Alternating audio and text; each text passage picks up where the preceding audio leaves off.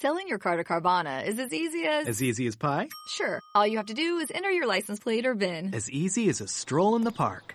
Okay, then just answer a few questions and you'll get a real offer in seconds. As easy as singing. Why not? Schedule a pickup or drop off and Carvana will pay you that amount right on the spot. As easy as playing guitar.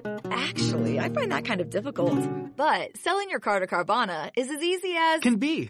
Visit Carvana.com or download the app to get an instant offer today.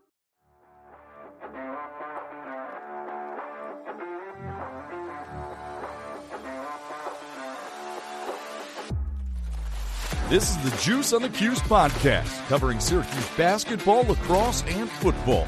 Good morning, Syracuse. Welcome back to the Juice on the Cuse Podcast presented by Rivals.com. I'm your host, Wes Cheng. Thanks so much for joining us on this Wednesday, September 20, 2023.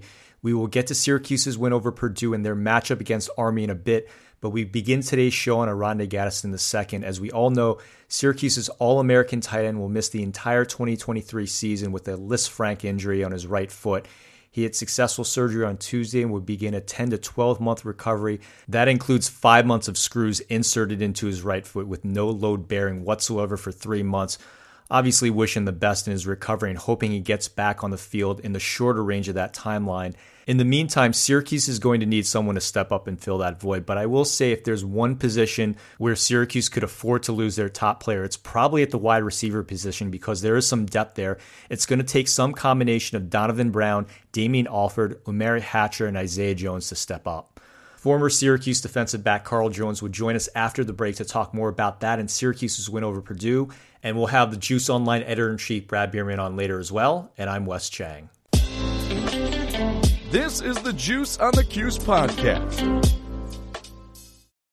Why? Why? If you have T-Mobile 5G home internet, you might be hearing this Why? a lot. Why? Every time your internet slows down during the busiest hours. Why? Why? Because your network gives priority to cell phone users. Why? Good question. Why not switch to Cox Internet with 2 times faster download speeds than T-Mobile 5G home internet during peak hours? Okay. Stop the whys and visit cox.com/5G home for details. T-Mobile prioritizes certain T-Mobile phone users over home internet users during times of congestion. So it was a great win for Syracuse over Purdue on Saturday. Syracuse was in control for most of the evening, pulled away late for a 35-20 win. Syracuse is now 3-0 for the second straight season. That's the first time since 1960 that's happened. We welcome on our great friend, former Syracuse defensive back and WROC TV's Carl Jones to talk about the win. Carl, thanks for coming back on. How are you today? I'm all good, man. Every time we get into football season, you know, the energy peaks up a little bit, the endorphins get peaking a little bit. I'm just excited, man. I'm grateful that you guys allow me back on. Oh, Carl, it's always a pleasure to have you. I want to get you started on this one. What'd you think of that win over Purdue? It was impressive. I mean, going on the road, Power 5 team, no matter who it's again, it's always impressive to get the win, especially against a team like Purdue who has some offensive pedigree that they've shown in the past. I know last year's game was a shootout, especially in the second half. But I think it was just the way they got it done. I mean, losing Oronde the way that they did could have easily been an emotional drainer. And their leader, you know, Garrett Schrader, just put the team on his back to a certain extent and carried those guys to a win. Defensively, you know, per usual, making good plays happen on that side of the ball, taking the ball away.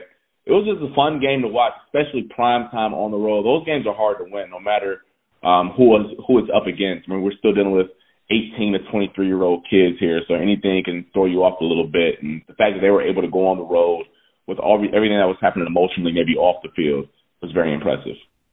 So you touched on this, but I wanted to get into it more. Oronde Gaddison II is out for the year with a Lisfranc fracture in his right foot.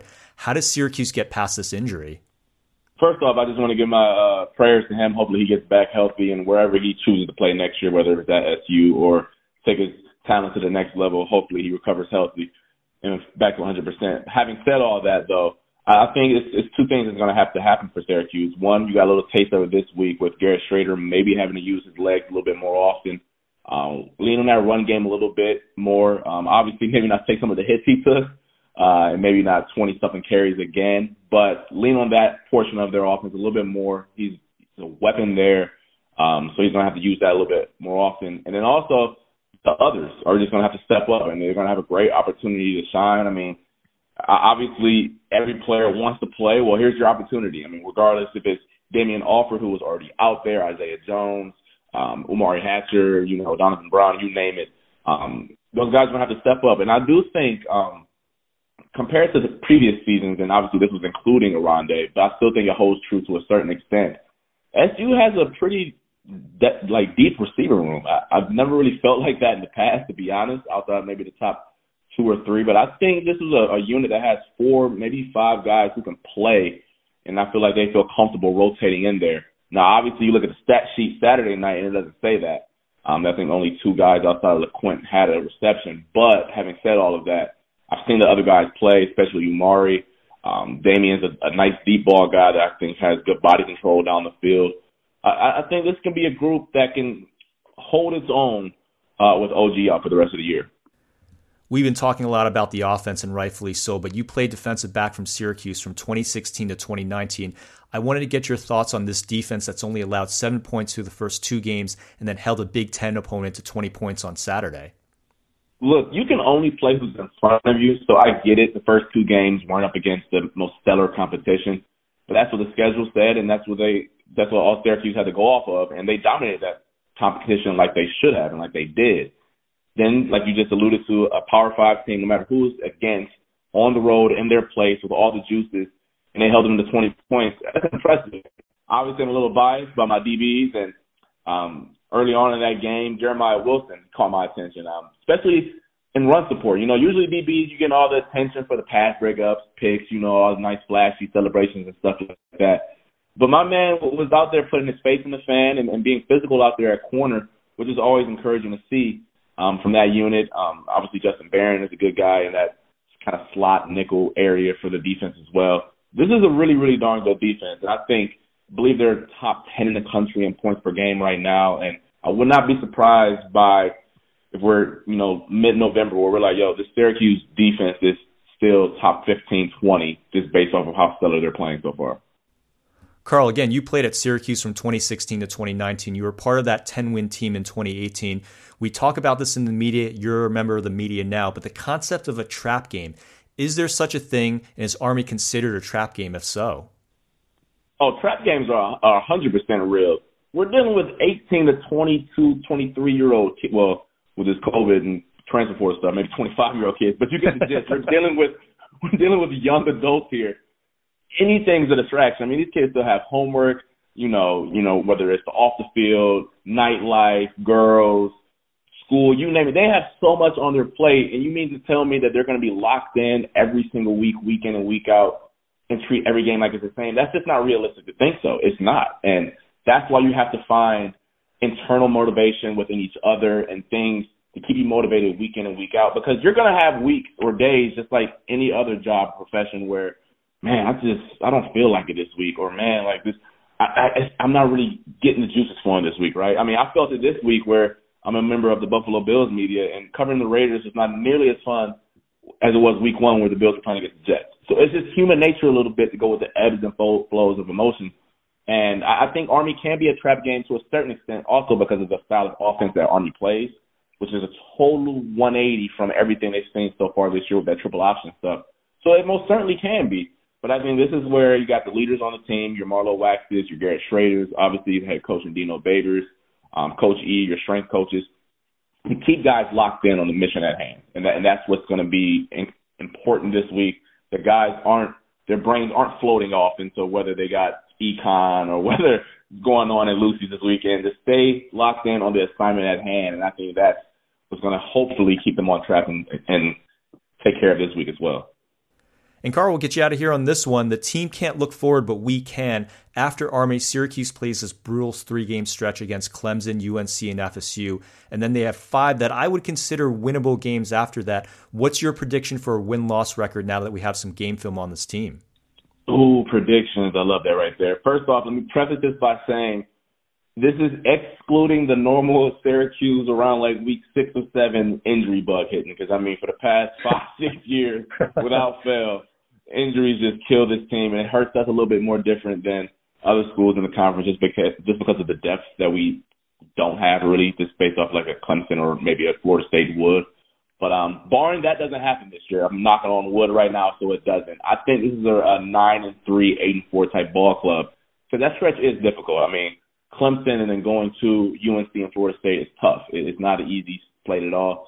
But if you can win one out of those three, whether it's at home at Clemson, which I think is a noon game they just announced, you can go 1-2 in that stretch, and then obviously it's college football. You're going to drop a winnable game here and there. We're not Georgia, but I think this is a team that can go 8-4, 9-3. I really think so. I really think the defense is really darn good. And even without Rondé Gaston there, to win some games and make this a really, really darn good year. I mean, in years past, I've always felt we were an 8-win program, but we just didn't have the bodies, come week 10, 11 to show it on the field.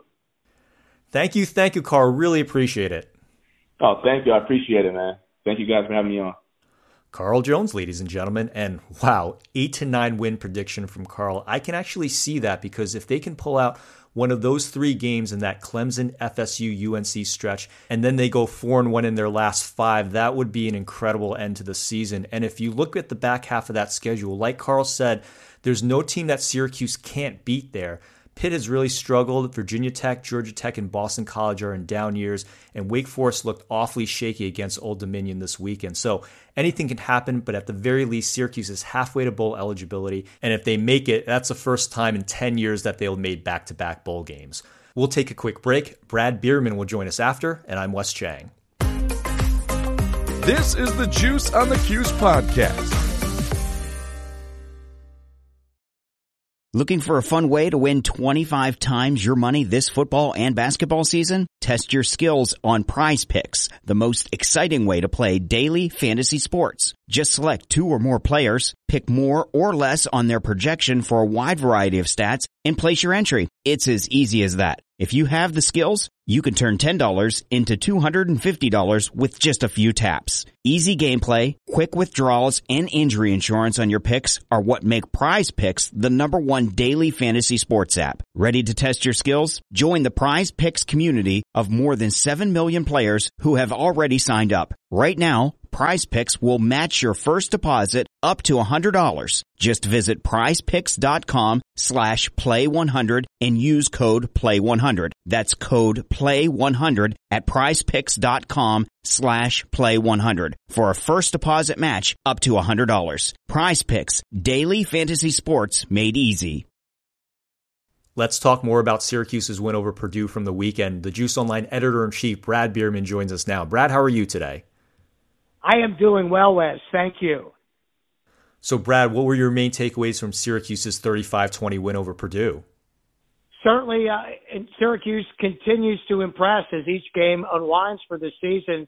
Now 3 in and winning on the road against a Power 5 team, getting the job done in impressive fashion. So I'll start with the impressive play. And think about this, Wes. What if Garrett Schrader had not decided on his beautiful sneak in the fourth quarter to slide and down the ball to think about the clock and winding it down to preserve a Syracuse win, and had scored his 5th touchdown?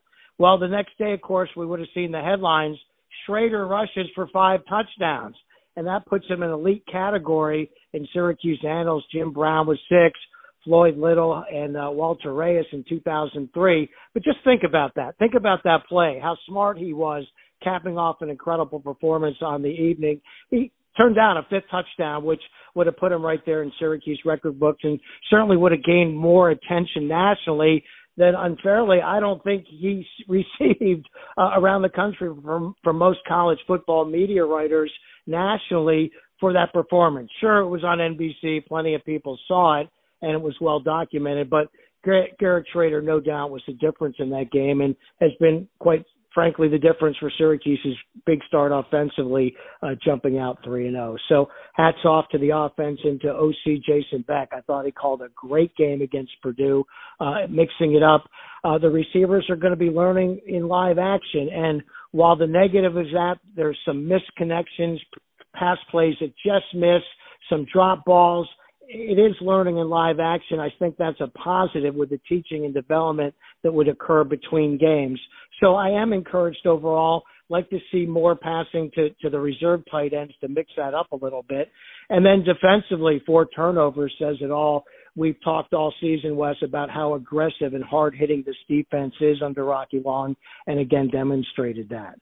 From a special team standpoint, I've always said a scholarship kicker has to make a 44-yard field goal, either hash mark, with weather conditions being, either in the dome or outside pretty nice as they were at Purdue. So that's, one negative there. And, Stonehouse is going to have some shanks in the season. Just hope he got most of them out of the way in the first half against Purdue from a special team standpoint. And wondering if Trebor Pena is going to return, when he's going to return. Really would be interesting to see if they could plug another return man into that special teams unit. Overall, 3-0. Can't ask for any better than that. Impressive on national TV to be a Big Ten team on the road, Wes. Brad, let's look forward to that matchup against Army this weekend. How do you see that game playing out?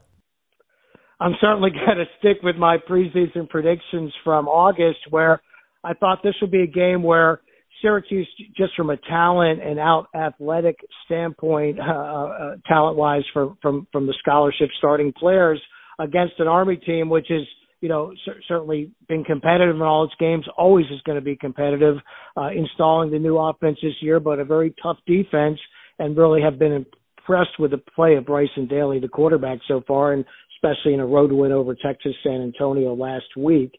But I think as the schedule has played out, I really, again, go back to that, Wes, really like how Colgate was first to open up, get so many players in action to develop in live action. They may not see play for a while or for even the rest of the season, but still got to see game action in game one.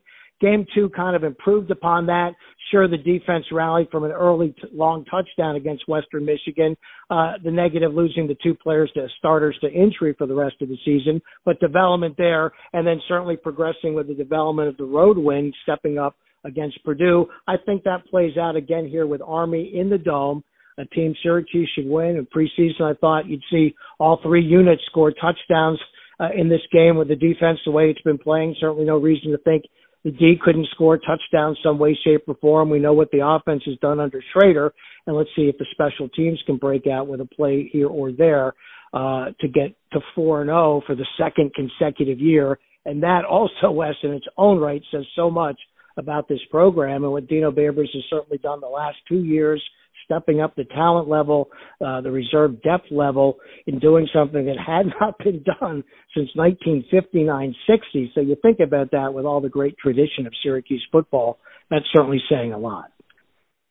And Brad, we're ready at the end of our show. You have a closing thought for us?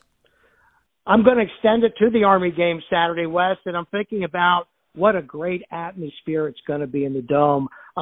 For me personally, to be able to attend the game, love it. The Dome each year has been evolving in all the improvements, the additions, the renovations. Great always to see what's going on at the Dome, including, of course, we all wait to next season when seats actually go inside. But what a great atmosphere it's going to be there with Ben Schwartzwalder induction officially into the Ring of Honor at halftime. So appropriate. A Purple Heart recipient in World War II. There's going to be a section or two up in the 300s with Army cadets busing up from West Point. What a great atmosphere for college football. And let's see, the Orange can top it off for the day with a 4-0 start. Brad, I'll close the show on some bowl projections. We're only 3 games into the season, but there are already several projections out there for Syracuse. Of course, there are the usual projections showing Syracuse playing in the Fenway or Pinstripe Bowl, but ESPN and CBS Sports are projecting Syracuse to play in the Holiday Bowl out in San Diego. It's been a long time since Syracuse has headed that far west. You'd have to go back to the 1997 Fiesta Bowl out in Arizona for the last time the Orange played on the West Coast for a championship season. Sunny San Diego with 70-degree weather in December sounds pretty good to me. Let's see how all this plays out as the Orange marches toward bowl eligibility. That's it for us. I want to thank my guests, former Syracuse defensive back Carl Jones and the Juice Online editor-in-chief Brad Bierman. And this is Wes Cheng reminding you that I never just give one congratulation. Congratulations are always plural. They're similar to grapes. You've been listening to the Juice on the Cuse podcast presented by Rivals.com, and we'll see you next time. A change of seasons means adventures in rain, shine, mist, or snow, or all of the above on the same day. This season, prepare for every season with the Allbirds Mizzle Collection. With all-condition traction and materials and features to keep you comfy and dry no matter what, you'll be ready for anything. Go to allbirds.com and use code FRESHSOCKS for a free pair of socks with your purchase. ALLBIRDS.com, code FRESHSOCKS.